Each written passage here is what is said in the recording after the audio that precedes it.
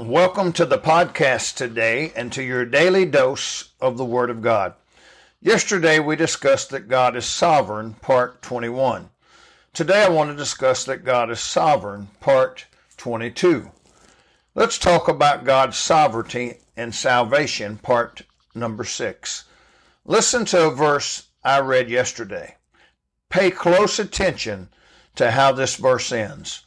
2 Peter 3:9 says, "The Lord is not slack concerning his promise, as some men count slackness, but is long-suffering to usward, not willing that any should perish, but that all should come to repentance."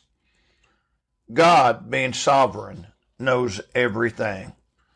God knows who will be saved and not saved in the end. I believe that the problem that people have with the sovereignty of God is that they really don't believe he's sovereign.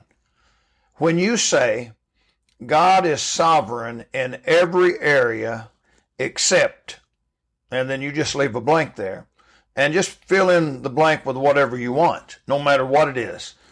When you say God is sovereign in every area except, then you have just taken the sovereignty of God away.